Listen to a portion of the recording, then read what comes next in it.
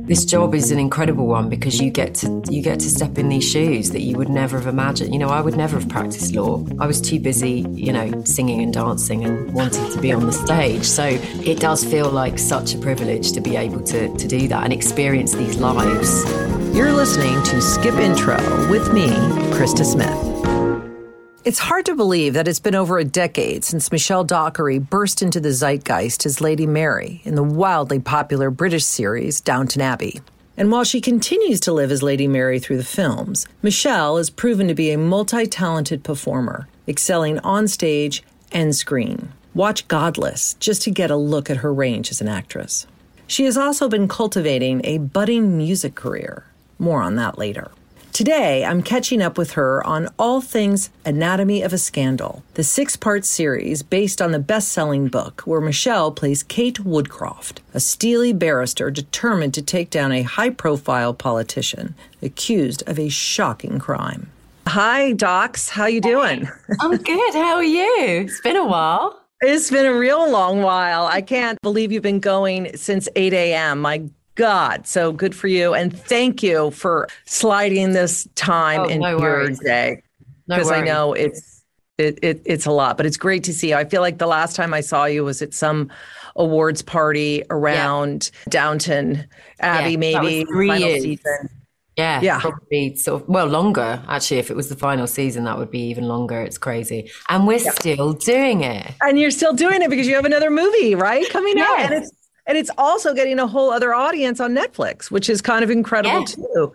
It keeps going. But I can't wait to talk to you about Anatomy of a Scandal. But I will have to say, before we talk about this to my listeners, also, I happened to watch Godless during the pandemic. I'd always wanted to watch it. And I was like, I've got to see this. I got to see what she's doing in this. And I finally watched it. And that was spectacular as well. And I'm going to talk about a little through line through all of these stuff a little bit later. But let's get to Anatomy of a Scandal, which is just a delicious, thought-provoking, painful at times, aggravating, intoxicating thriller. 6-part series, obviously based on the book by Sarah Vaughan. Now, did you have any awareness before this part came your way of the novel? I didn't. I read it. I read it as soon as I was offered the role, really. And I read the scripts first off, which were amazing. And I couldn't really put them down. It was such a fantastic story. And I was so intrigued by this character of Kate Woodcroft. And I was so intrigued to see where the story took her. And of course, it is such a huge arc, her journey. And she isn't who you think she is at the beginning. And it's kind of this process of her kind of unraveling as the show goes on. And I've always been a fan of David E. Kelley's work, since Big Little Lies. I absolutely love his work. So it was a no-brainer for me. And there was such brilliant people already attached and creatives behind the scenes, like Bruna Papandreou and Liza Chasin, and then of course S.J. Clarkson, who I'd met a few years previously, and we actually grew up in the same town.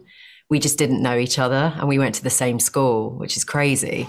S.J. Clarkson directed the series, and Bruna and Liza's one of my oldest first friends in the world. I adore her, brilliant producer, as is Bruna. So the two women produced it, which I love. It is really female heavy project, and they're both terrific. You just highlighted that, there's some brilliant women behind the scenes of this show. And SJ, I met her a few years back and really loved her and really had loved her work. And I loved a show that she did called Collateral with Kerry Mulligan. And I was just really intrigued to work with her as a director. So it was great because this came along and it was the right fit. I loved the idea of playing a barrister, as much as that was a daunting prospect. I thought this is going to be a challenge. And I do like a challenge, when it comes to acting. So it felt like the right fit at the right time. Mm-hmm. Yeah, the wigs always throw me with the barristers. But I get that it's basically to make sure everyone looks the same, right? In a courtroom, that there's no prejudice, right? That's why they wear the wigs, Yeah, and of course it is, part of the history of law in this country. I mean, it's been, that has been the the get up for a very long time. And I was slightly apprehensive about that, you know, the wig and the cape. And my first fitting was at Eden Ravenscroft, where barristers go and get their gowns and their wigs. And that was such an incredible experience, you know, to be able to do that as someone who doesn't practice law and is no part of it whatsoever. And that's one of the great things about being an actor, is that you get to sort of wear the shoes of these incredible people and experience what it would be like to play this person and to be in this job for a living. So it was a fascinating process. And I also worked with a criminal barrister who sort of coached me throughout most of the courtroom scenes, which was kind of a 3-week shoot. And it was vital that I had someone like that on call, just to help navigate those really tricky scenes in the courtroom. Mm-hmm. Well, one of the things that I really enjoyed watching in this is that I knew nothing. One, I hadn't read the book. Shamefully, I'm a terrible reader. So I'm never one of those that like, I poured through the book and I can't wait. I went in completely blind. And what's so interesting to me is that Sienna, who plays the Sophie Woodhouse, I love the British names of the Woodcroft, Whitehouse. I just confused it, my dyslexic brain there. And you could have been kind of interchangeable in a way, right? Because there's these two women that are the same age and essentially, and the layering that happens is incredible. And the way it's directed and written with the flashbacks. So we see these people and we think, okay, obviously, you know, Sophie Whitehouse, played by Sienna, is this kind of Sloane Ranger type, Range Rover driving, perfect life seeming, everything. And then your character is more, okay, hardworking, no children, having an affair. Ooh, that's a weird choice for a lawyer, as we would say in America. Like, wow, okay. And this bomb drops in the middle of it. Sienna's character's husband is accused of having an affair, and then quickly after that of rape. And he's a politician, very successful in that Oxford, all the definitions of privilege. And what was so interesting is, as the story was being told, I found my POV constantly changing in terms of who are you believing, who are you not believing, what constitutes rape, why is she going after him? And then we'd flash back to a scene and you're trying to put it together. It was just thrilling. So as an actor, how do you approach that? Because you know you're going to explode. And there's a scene we're going to get to, which is incredible. How do you play that? Because I know you don't really shoot in order, right? As an actor, sometimes, I mean, maybe with the series you do, I don't know. I want you to tell me that, but how do you prep for that? Those layers and when that's going to come out and knowing that. I've always been fascinated by that. Well, it was the conversation from the very beginning with SJ Clarkson about who this, you know, who physically who this woman is, you know, because you obviously have to start with, you know, what does her hair look like now that she's become a different person? You know, she's changed her name, she's changed her accent, she's become somebody very different from who she was, which is what, you know, the twist obviously ends up being, is that it unravels that she is actually Holly. And so there were a lot of conversations about what my hair would look like, and, you know, we didn't want to be too similar, you know, to the flashbacks. And so there was a lot of that kind of detail in as far as sort of clothing and, you know, hair and makeup and all of that. And then of course the deeper parts are how you play those scenes without giving it away. And that was of course one of the most important parts of this role, was to be able to, you know, subtly, you know, if you watch the series back, you would see that there are subtle hints that we sort of added, but if you don't know what the twist is, they're unnoticeable. And that was a challenge at times. And as she begins to unravel, she becomes far more vulnerable. And that was something that I was really, really conscious of, that she remains stoic and almost kind of with this armor that she's created for herself, and a facade, really, because she's not her true self. You know, she's become somebody else. So actually, when those layers begin to peel away and she begins to kind of, there's a sort of breakdown of Kate, it was navigated sort of really carefully and sort of gently, so that it wasn't sort of, you know, suddenly she was a different person. And it sort of crept in, and it shows through her being off her game. You know, that's the sort of start when the panic begins to rise, and we don't quite know what that is, but she's off her game. As an audience, you think, well, she's not quite on the ball today, or, you know, something's going on, but we're not quite sure what it is. And then, of course, it is this incredible reveal that she is actually Holly, and that she is, you know, prosecuting. She knows this person. He is the man that assaulted her. So it's an incredibly complex character. And SJ and I were very sort of conscious of how far and how little I could go. And so at times we would shoot a scene or a moment, and sometimes I would take it a little bit further, and then I would pull it back in, and then she can pick and choose in the edit, which I'm sure that happened a lot, because there might have been moments where it was too obvious or something was too revealing, or we could have given it away. And I've never played a character like that before, you know, who isn't really who they say they are. It's really interesting. Yeah, I mean, she's so complicated, because you're like, why is she going after this person so hard on this rape? Like, and also the self-destructive nature within Kate, like just within human nature. You can change your name, you can change your accent, you can change everything, but you actually can't change your DNA. Absolutely. Of who you are. And that's what I loved about this, is she's still striving to get back at him, but yet she's still, you know, making not great personal decisions too. Potentially, you're not quite sure where her own love life is going, or where her own personal life is going. And one of the things that I think is incredible about your work, and I have a limited knowledge of you personally, but what I've seen, I'm just going to make some leaps here. And I know you're so talented, and you sing and you do all these other crazy things, right, that people don't even know about. But no one quite on screen for me is able to have you're very poised, and you feel like what's going on, but underneath it's a raging river of vulnerability.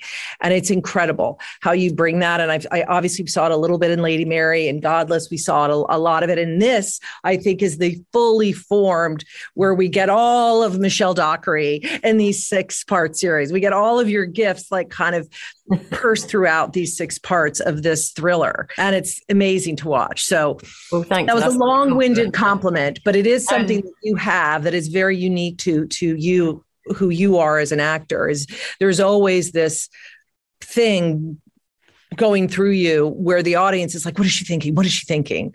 You know, she's doing that, but I don't think she's thinking that. She's doing something else underneath, you know, which I love, which I think makes it so compelling. It's like a swan, you know, that sort of, yeah. You know, I sort of see Lady Mary like that. There's this sort of poise, and then actually underneath the, you know, the little legs are sort of flapping. And I love playing those type of characters who, you know, are seemingly one thing on the outside, but there's something else going on underneath. And Kate is so much of that. And it was a real pleasure to play, actually, as much as it was a challenge. In those moments where, in the courtroom scenes, I felt that those were some of the hardest to play, not only because I was trying to, you know, play it as authentically as possible, and also just to sort of do it justice, and, you know, say more lines than I've ever said in my entire career. I mean, some of those were just, I think the one between me and Rupert is like 38 pages long. And at one point SJ said, let's just keep running it. Like, let's just keep the cameras rolling. And it was like doing a play.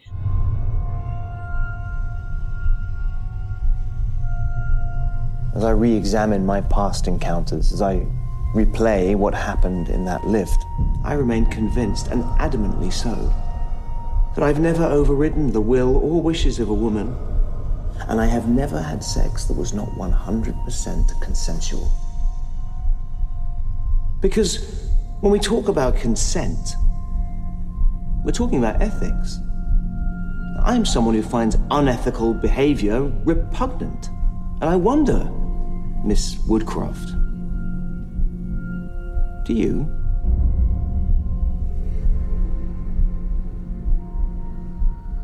I'm not here to answer your questions, Mr. Whitehouse. I am here to put the Crown's case. And as I have said from the beginning, my case is a very simple one. Olivia Lytton made it clear to you that she did not want to have sex. Isn't that right? No, she said nothing. That's why you called her a prick tease. I never said that. You can't very well admit it, can you, Mr. Whitehouse? Because that word in that sentence demonstrates you knew full well she didn't want to have sex with you. She wouldn't give you what you wanted, and that is why you had to force yourself on her. I didn't force myself on her. And that's why she's accused you of rape. I am not a rapist. I did not rape her. The word rape and my name have nothing to do with each other. I have no further questions for this witness. But because she has to be so stoic in those scenes, she knows that if she falters, the case could swing the other way. You know, there is so much riding on her confidence that those were some of the most challenging moments for me, because there is so much vulnerability that you feel when you walk onto a set and you're playing a character, and imposter syndrome sometimes creeps in and you're like, how can I really do this? And so to actually play someone who is feeling all of those things, but doing really well at hiding it, but also myself trying to hide that at the same time, it became a relief that in that scene when she is off her game with Kitty, it was quite a relief for me to play that scene because I'd sort of been holding it together for so long that actually I was quite looking forward to showing just a little bit of emotion and the armor dropping just a little bit. But it was such a privilege actually to play this role and to play a barrister. You know, I have such admiration for prosecutors. I mean, it is an incredible job and a difficult one, I'm sure, particularly these type of cases. So this job is an incredible one because you get to step in these shoes that you would never have imagined. You know, I would never have practiced law. I was too busy, singing and dancing and wanting to be on the stage. So it does feel like such a privilege to be able to do that and experience these lives. Mm-hmm. I mean, you live with this for so long, obviously, because when you do 6, they're movies, you're basically doing 3 movies, right? Yeah. In terms of the time. I mean, what did you, Michelle, kind of learn coming through this, just about the very basis of the plot of this, like all of the kind of nuance? I hope that this is, it's something that audiences will take away after watching this show, is that I think it will open up conversations, and particularly about consent. I wasn't aware of some of the statistics, of these cases and how hard they are to prosecute, and being part of something potentially that will create a bit more awareness for this, incredibly important issue is, I'm very glad to be a part of that. There's always something that you kind of learn and something you kind of carry with you onto your next job. And not only that, it was just, going into Anatomy of a Scandal, it was the second lockdown in London.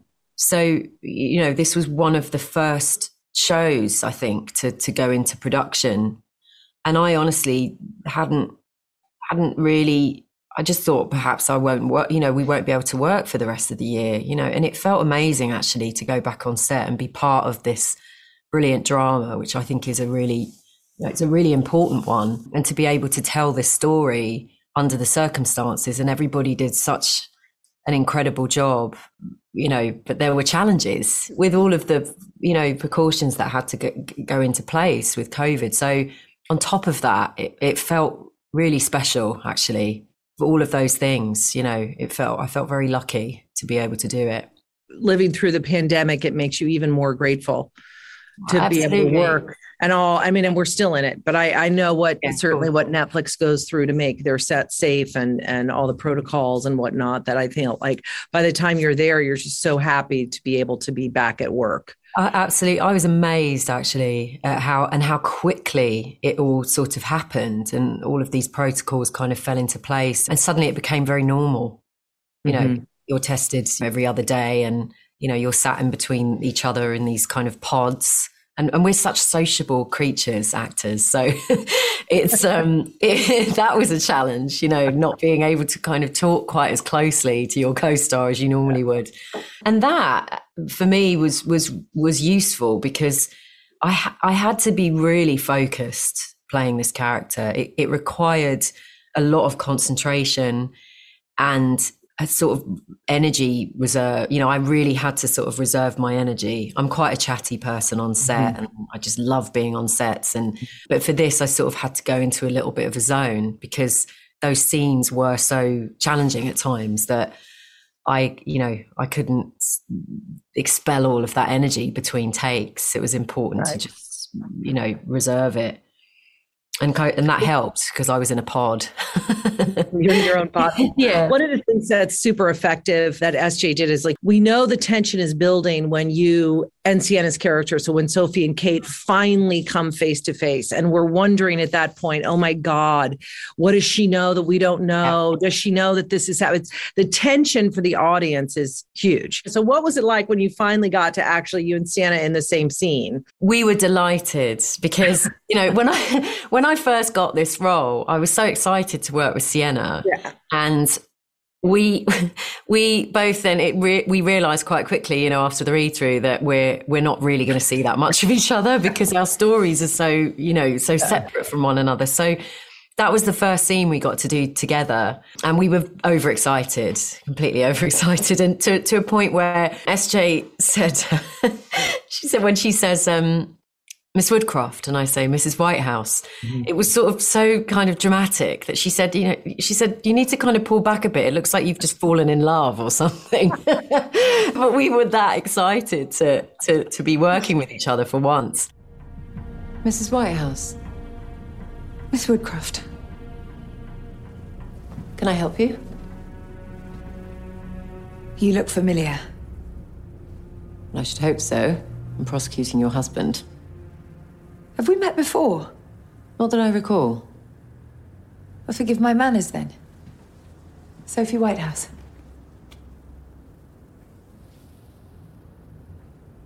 Did you go to Oxford? Liverpool. Why are you here, Mrs. Whitehouse? It's just that you look so familiar.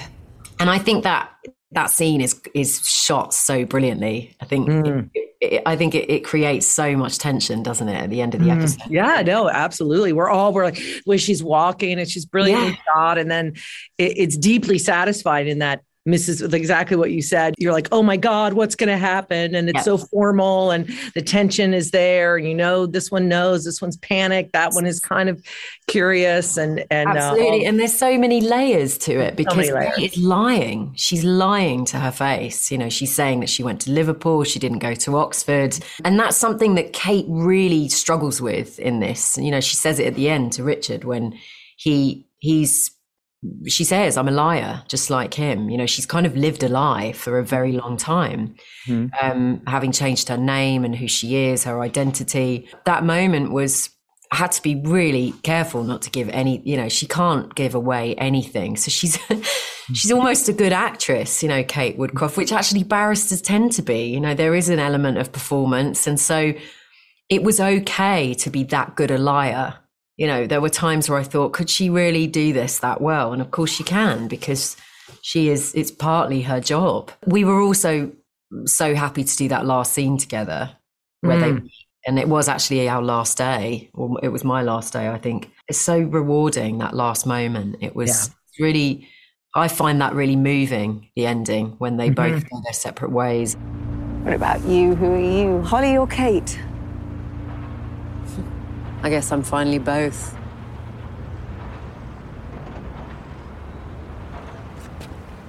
Listen, are you going to expose me?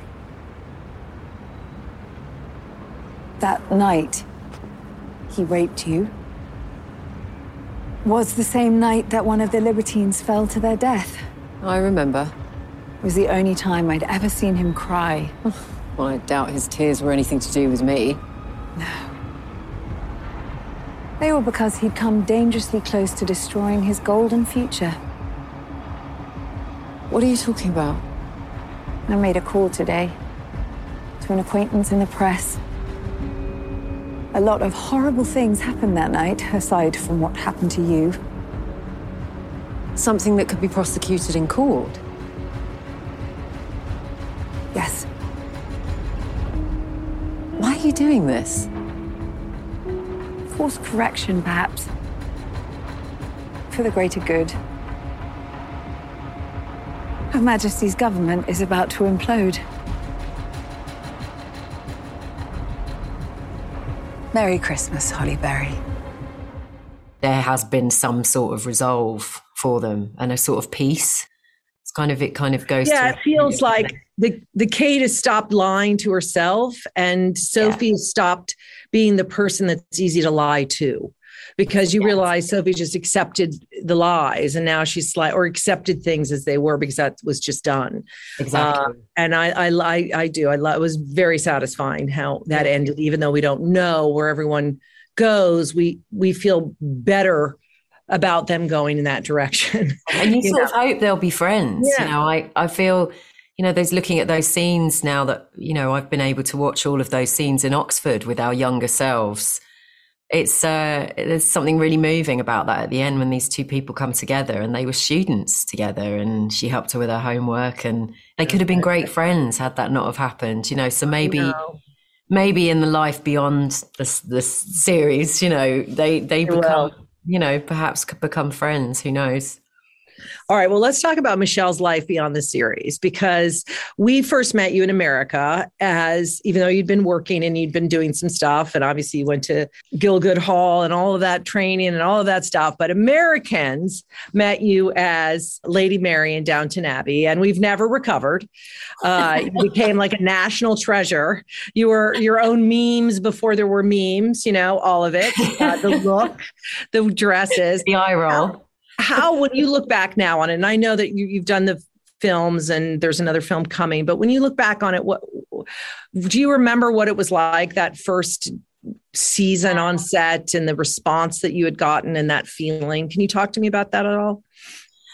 The first season felt like we were onto something really good. I mean, Julian Fellows had written it. There was this amazing cast. I mean, when I heard that Hugh Bonneville was doing it and Maggie Smith, it was like huge. It changed my life, and I was 27 and I'd been auditioning for roles and some similar kind of, period drama roles in period dramas, and I wasn't getting them. And I remember going into the audition thinking, oh, they'll probably give it to so-and-so who's been in the last 3 of them, or, and I never really dreamed that I would get it, but I was confident enough to know that I could really play this part, and when I auditioned for it, it just felt right.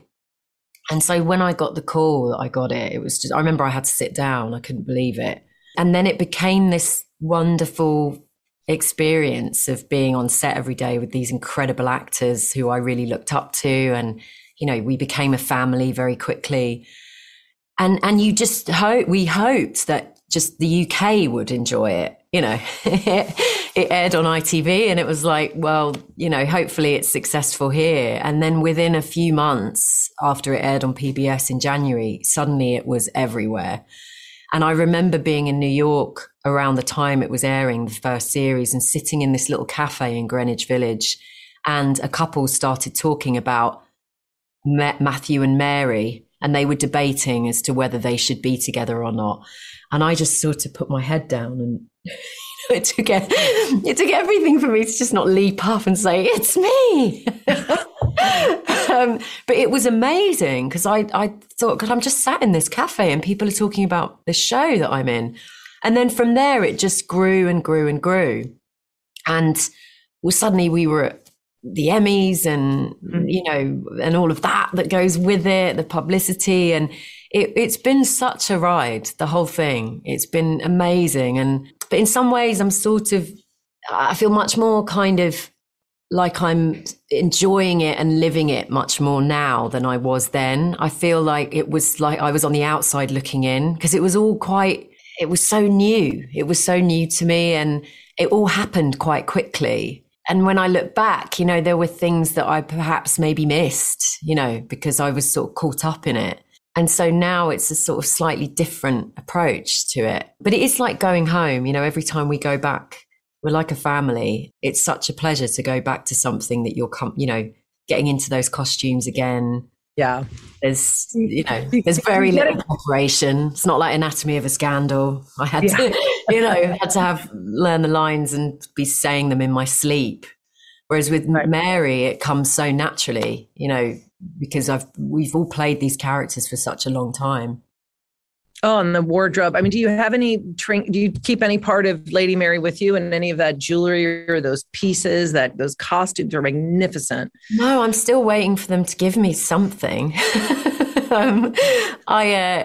There's this coat I wore once that I really loved, this beautiful green coat, which I'm kind of still waiting for. The problem is that they're all at these exhibitions that are now I think the last one was in Boston. So all of the costumes and everything is on exhibition, and it doesn't seem to, the door is never fully closed. I think once that happens, I'll get something. You'll get it. Well, like I said at the top of this interview, we knew you as Lady Mary, but we've come to really know you and all these other characters, and the range has been amazing. And Godless is phenomenal as a frontier woman, and what you do in that show is extraordinary as well. Thank you. All right. Well, we're getting towards the end of this interview, and I'm asking everybody these same kind of questions. So my first question to you is, what is bringing you the most joy these days? I have a dog that we got in the pandemic, and he is the most joyful thing in the whole wide world. What kind of dog? He's a lurcher. I didn't grow up with dogs. My parents got a dog quite late. He's about 8 years old, my mum and dad's dog, but we didn't grow up with them. So, I mean, I've always sort of been a dog person, but I didn't quite realise how much of a dog person I was until I got my dog. So he brings me a lot of joy. Also seeing a lot of friends and family lately. And I think the pandemic has really changed that for me, because I was traveling a lot during, those years on Downton, back and forth from America. And, I sort of was on constantly kind of moving. It's been great the last couple of years, actually, to be at home and spending time with the people that I love. That brings me great joy. I talk about a theme every season. Last season, it was fear. This season, it's ambition. So what is your relationship like with ambition these days?